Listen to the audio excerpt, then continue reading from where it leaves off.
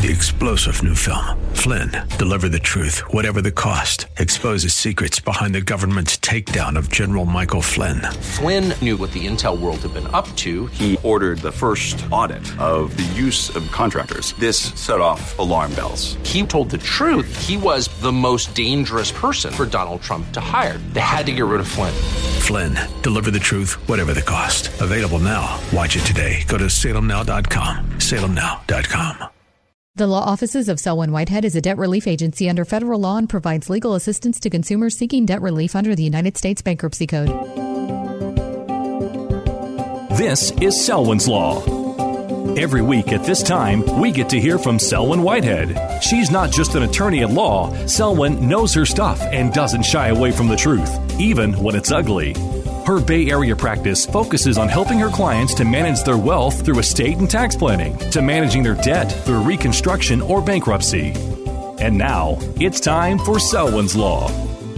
Good day and welcome once again to Selwyn's Law. I'm Selwyn Whitehead, and I'm also a California Bar Admitted Attorney and a bankruptcy law certified specialist who's been certified by the State Bar of California's Board of Legal Specialization. And as I've shared with you in the past, in addition to my JD, I hold a couple of master's degrees in law. That is to say, I am both a master of the laws of taxation and a master of the laws of intellectual property. And because of my education, my training, my experiences, my observations, and my lifelong interest in business and money and finance, and the creation, preservation, and transfer of wealth within families and communities, and the roles that these particular aspects of economics play in the lives of everyday people like you and me, I primarily practice bankruptcy law. Yes, bankruptcy law, because it is all about the money, but it's also about, more importantly, the reclamation, redemption, and revitalization of the economic lives of financially distressed individuals and families and businesses, but only those financially distressed family units and or business entities that are led by honest human beings, also like you and me, I hope. And I also practice the related areas of debt wealth management, estates and trusts, real estate, and of course, taxation law. Now, with these areas of law and the foundational facts and guiding principles related to personal and financial finances, that is to say, of small businesses and families as my focus, I've spent the greater part of the last 40 years, both before and after getting my license to practice law, fighting for the economic empowerment, independence, and autonomy of women, people of color, communities of color, including indigenous communities. And because I grew up as a military brat, and believe it or not, also helped create one with my former spouse, I know how hard it is to be economically viable as a citizen soldier in America, you know, where we find our surrounding communities sometimes less than patriotic, but yet and still we have to function in the same capital-based economy. And as you know, I also, so that's why I really bend over backwards to try to help veterans of all stripes and in all branches of the military. And as I've shared with you before, if the situation is right, I sometimes am able to at least attempt to vindicate the rights of seniors who find themselves the targets of, and unfortunately more and more, the victims of some of the most pernicious forms of financial elder abuse you could ever imagine that's running rampant in our society today. So I'm coming to you again today to discuss some of the financial and legal issues confronting individuals, families, and small business owners.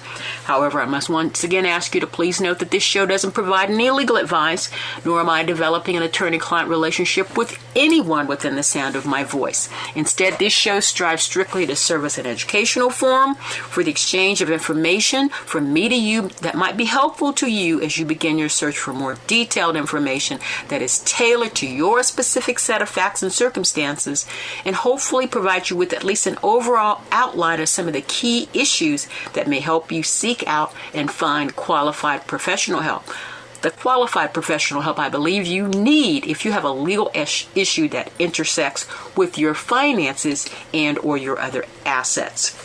So, continuing the subject we broached a few weeks ago, that is to say, examining conservatorships of adults and guardianships for children versus estate and personhood planning here in California, by taking a deeper dive into this crucial area of the law that's governed by the California Probate Code.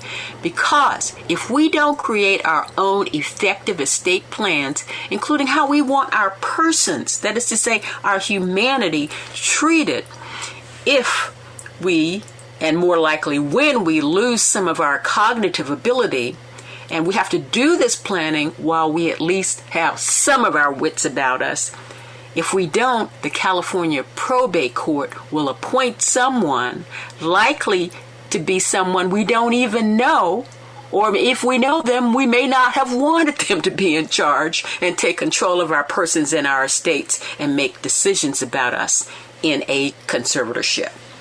So the last time we got together, I concentrated our focus on the fact that we as mere mortals need to realize that any and all of us are susceptible to a decline in our cognitive abilities, be it a relatively rapid decline, such as been reported in the media, to be alleged to be the case concerning former Mickey Mouse Club Mouseketeer and longtime pop star Britney Spears, or brought on slowly over time by organic means such as advanced age or some kind of disease of the brain that has been reported in the media to be the alleged cause concerning Star Trek icon and one of my childhood heroes, Nichelle Nichols, who played Lieutenant Uhura in the Star Trek series and movies. And then, I don't know that many of you know this, she went on after the show to have an important relationship with the National Aeronautics and Space Administration, where she played a pivotal role in integrating the ranks of the astronaut corps by helping NASA recruit the first woman astronaut, Dr. Sally Ride, and the first black astronaut, Colonel Guyan Buford, among others. That's why I have her in such high esteem. Now, according to the medical experts in the field, as a general rule, the decline can be brought on also by external factors that are introduced into our neurological systems, such as the result of substance overabuse, even if prescribed, or substance abuse. Or it can be brought on by suffering some form of trauma, such as one or more concussions, like so many in the National Football League and other athletes suffer over the course of their athletic careers. Now, because the young as well as the old may find themselves in a space where their declining cognition necessitates the intervention by others, including the courts, we mere mortals need to plan for both our ultimate transition to the next iteration, but just as importantly, for the likely intermediate step that we all must get past, and that is to say that before we die, we lose the ability to care for ourselves and our estates due to our cognitive decline. Now, one of the best ways to plan is a well thought out estate plan. So again, what is an estate plan? If you reside in California, where this show originates and where I practice law, and if you are in control of your mental faculties, you and your counsel can use an estate plan to strategically plan and create a series of contracts between you and the state of California with the goal of transferring your assets to the beneficiaries of your choice with the least amount of negative consequences, including tax consequences that might diminish the value of your estate. And just as importantly, to inform the state of California and its court system who you want to take charge of your finances and or bodily affairs if you become incapacitated before you make your final transition. The primary tools are a will, one or more of the various kinds of available trusts, a durable power of attorney for property management, and an advanced health care / durable power of attorney for health care. And You have to properly set up your banks and investment accounts and your insurance policies to make sure they go directly to the beneficiary and take those proceeds without having to go through probate. And I also believe in taping or at least having an audio kindly explaining the rationale of your plan to your loved ones. Now, estate planning has two separate and distinct temporal goals depending on the phase of life and who is in control of that process. So, Goal 1, during the plan development phase, the individual or couple who wants a well-thought-out plan for the disposition of their assets and a mechanism to assure proper treatment of themselves and their minor dependents when they're no longer capable of dealing with their day-to-day decisions, that's when the estate planning process focuses on getting all of the documents and thinking out how we want these transitions to occur while we're still alive. And then the second phase is after we pass. The successor trustee, if we've set up one or more trusts, the executor of the probate estate if we die without a trust, or in either of those situations, if there's a problem with the settlement of the estate, the person with the legal issue could be an unhappy trust beneficiary or a probate heir or a creditor of the decedent or some other interested party, including a boyfriend or a girlfriend who thought that they should have gotten something and they believed they were inadvertently as opposed to purposely left out. I see that sometimes. In each of these scenarios, the post-mortem settlement process should focus on minimizing or even eliminating the decedent's income, estate, gift, and generation skipping tax, and increasing the value of the trust during the administration process, and make sure that the decedent's wishes are carried out. That's according to the law of California, again, where this show originates and where I practice. Now, when we come back, we'll take a closer look at the individual components of an estate plan. But first, we're going to take a short break, and I'll see you on the other side.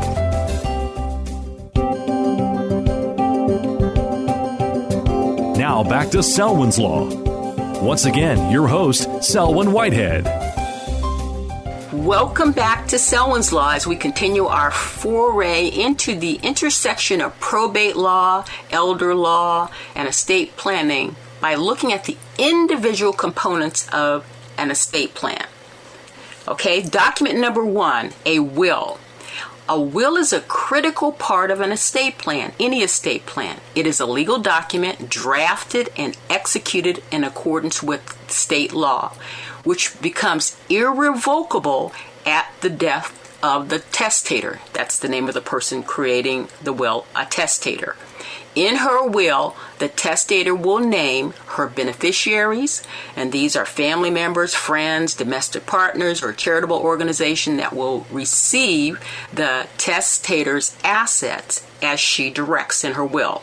The testator may provide for specific gifts, such as, a particular item of her property, and the testator will also deal with the residual, and it doesn't have to be names particularly what goes where and to who, but specific gifts have to be specified, and the names of the persons that they're going to have to be specified, whereas the residual can be clumped together and sent out to whomever.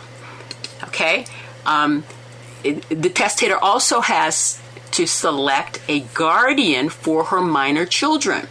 Now, a testator may nominate a person who will have the responsibility to care for her child or children if the testator or her spouse dies before the child or the children attain 18 years of age.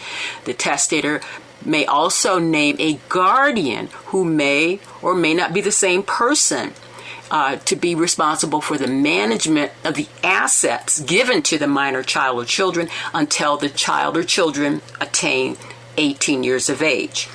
And the will also name an executor, and this is a person or an institution chosen by the testator and in her will and appointed by a probate court, collects and manages all of the testator's assets, pays her debts and expenses and any taxes that might be due, and then in the manner approved by the court based on the will, distributes the remaining assets to the testator's beneficiaries in accordance with the will. An executor plays a very important role with significant responsibilities, and it can be a time-consuming job.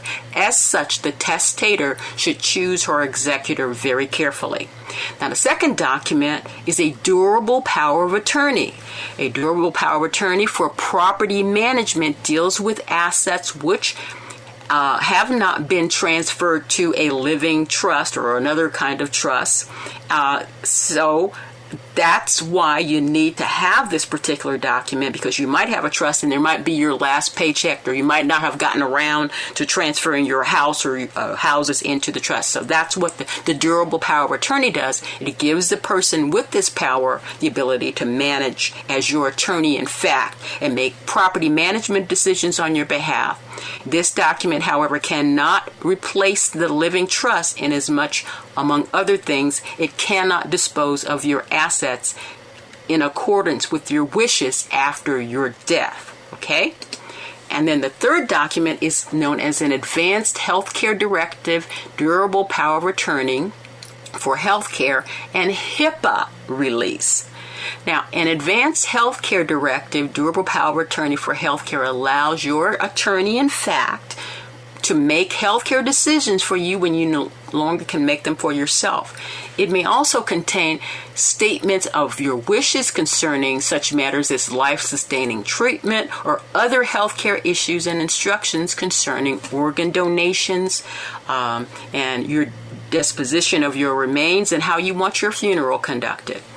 It is necessary because under the Health Insurance Portability Act, also known as HIPAA, our medical records are private, and our medical treatment can only be made by us. That is to say, the person receiving the treatment, which is why a court-ordered conservatorship may be the only way an attending physician or a hospital may be able to proceed with a treatment regime other than the treatment needed in an emergency situation. So next up are trusts. A trust is a written agreement between the individual or married couple creating a trust and the persons or institutions named to manage the assets held in the trust, that is to say, the trustee. In many cases, it is appropriate for the grantor or the creator or the settlor of the trust to be the initial trustee of a living trust until management assistance is needed, at which point the trust should designate the individuals or individual or a bank or a trust company to act in the grantor's place. Now, the term the trust itself becomes irrevocable upon the trustees, the creators, the settlor's death, because a trust contains provisions for the distribution of assets on or after the grantor's death. The trust acts as a substitute for a will, and in many ways may or may not eliminate the need for a probate of the decedent's will with respect to those assets which are held in a living trust. Notwithstanding the existence of a trust, however, a grantor should also execute a will. A will created in this situation is known as a pour-over will, which provisions will allow for the transfer of any assets that are outside of the trust at the time of the settler's demise. Now, there are also living trusts that are known as revocable trusts. A living trust, also known as an inter vivos, meaning while you're alive, trust is simply a trust created during the grantor's lifetime. There may be many different kinds of living trusts, such as a qualified personal residence trust, an irrevocable life insurance trust, a charitable remainder trust, and a grantor retained annuity trust. Most people, in utilizing the term living trust, mean a revocable trust created to benefit the grantor during her lifetime, with the remainder going to family members and others upon her demise. The grantor typically is the trustee and a beneficiary at the same time during her lifetime. Now, since the early 1980s, revocable trusts have become increasingly popular as an estate planning tool in California. Today, in fact, most professionally prepared estate plans for people with significant assets use this type of trust. Now, since most people who have established living trusts are still alive, there's been relatively, but more and more each day, there's been relatively little litigation on it. That's why when I was learning about trusts in law school, my professor postulated that there's going to be a lot of litigation about what trusts are and are not when baby boomers start to die off, as we have started to do, because baby boomers are the first generation that really use trusts as a tool to transfer their wealth. So we're going to see things, but I got to tell you, I've been involved in some litigation inside and outside bankruptcy and probate court, and so it's starting to get a little bit messy. But, that's why you really need to consult with someone when you're setting up a estate plan, because one of the good things that lawyers do is tell you the downside as well as the good side. Now, those are revocable trusts, but there's also something known as an irrevocable trust from the get-go. Now, it can't be modified or terminated without the permission of the beneficiary, so that the grantor, having transferred his assets to the trust, effectively removes all of his or her rights and ownership to the trust. The main reason for setting up an irrevocable trust is estate and tax considerations. The benefits of this type of trust is basically it removes all ownership interest in the corpus of the trust from the individual who sets it up. So these trusts can grow tax-free for the lifetime. And that's why in the news today, there's this thrust to try to get very wealthy people to pay a portion of their assets to the taxing authorities to help fund some of the new innovative things that Congress is thinking about doing. Now, assets that are held in an irrevocable trust can include, but are not limited to, a business, a qualified personal residence, investment assets, cash assets that are going to charities but throw off income to the grantor while they're alive. And then, as I've shared with you a couple of times before, the next component isn't a document, it's an ethical will. An ethical will is not something that I learned about in law school, but something that is a tradition in many ancient cultures. And that's basically the oral transmission of one's wishes to the people that we leave behind. And so taping a video or an audio explaining why the decedent set the trust up this way makes it clear to a court, if there's a contest, that that's her wishes, and it also might give peace of mind to those who are left behind. Now, before we go, a brief comment about what you must discuss with your child before she turns 18. In addition to having ongoing discussions about and making sure your children have a good grounding in economics and in finance as part of their overall education, your child should, as my father commanded of me, be able to take care of myself as an adult.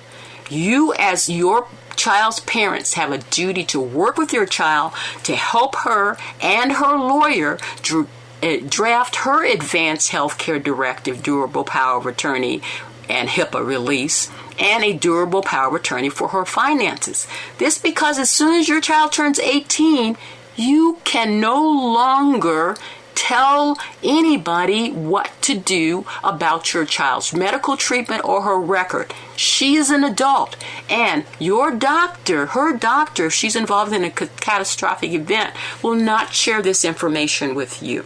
So consider giving a gift that keeps on giving on your child's 17th birthday, a joint appointment with her and an estate planning attorney to develop a plan, and then follow up on her 18th birthday alone so she can go and execute her estate plan. That way you can feel good about laying the foundation for an adult who has an adequate financial education. Because I got to tell you, notwithstanding whether your child remains in your home while after she becomes 18. In the eyes of the law, she is an adult. Well, we're going to leave it there for now, but as always in closing here at Selwyn's Law, we want to stay on the right side of the law, including the laws dealing with our ability to plan for our own transition while we're in our right state of mind. But in the meantime, please get vaccinated. Please keep your social distance, mask up, and wash your hands. Till next time, take care. Bye for now. Thank you for taking the time to listen to Selwyn's Law. Remember, the Law Office of Selwyn Whitehead is a designated debt relief agency under the federal law and provides legal assistance to consumers seeking relief under the Bankruptcy Code. When it comes to your finances and your rights, seek no other than the Law Office of Selwyn Whitehead. Selwyn is your go-to finance attorney, specializing in estate planning, wealth management, bankruptcy, tax, and real estate law. In other words, Selwyn knows her way around the dollar, and your rights are protected by our laws. Protect your money. Know your rights. Partner with Selwyn Whitehead. For immediate assistance, or if you have questions, call 510-633-1276, 510-633-1276, or go to selwynwhitehead.com. The preceding paid program is sponsored by the Law Office of Selwyn Whitehead, who is solely responsible for its content. 3-star General Michael J. Flynn, head of the Pentagon Intelligence Agency, knew all the government's dirty secrets. He was one of the most respected generals in the military. Flynn knew what the intel world had been up to. He understood its funding. He ordered the first audit of the use of contractors. This set off alarm bells. The explosive new documentary, Flynn, Deliver the Truth, Whatever the Cost, uncovers the facts behind this scandal. Flynn told the truth. He was the most dangerous person for Donald Trump to hire. I find out the worst enemy that I'm going to face in my life is right here in America. They took my assessment and they wanted me to change it. And I was like, I'm not changing it. They had to get rid of Flynn. With in-depth interviews, archival footage, and never-before-seen personal records of the man behind the headlines. I just felt like I was drowning. Flynn, Deliver the Truth, Whatever the Cost. Available now. Watch it today. Go to salemnow.com. salemnow.com.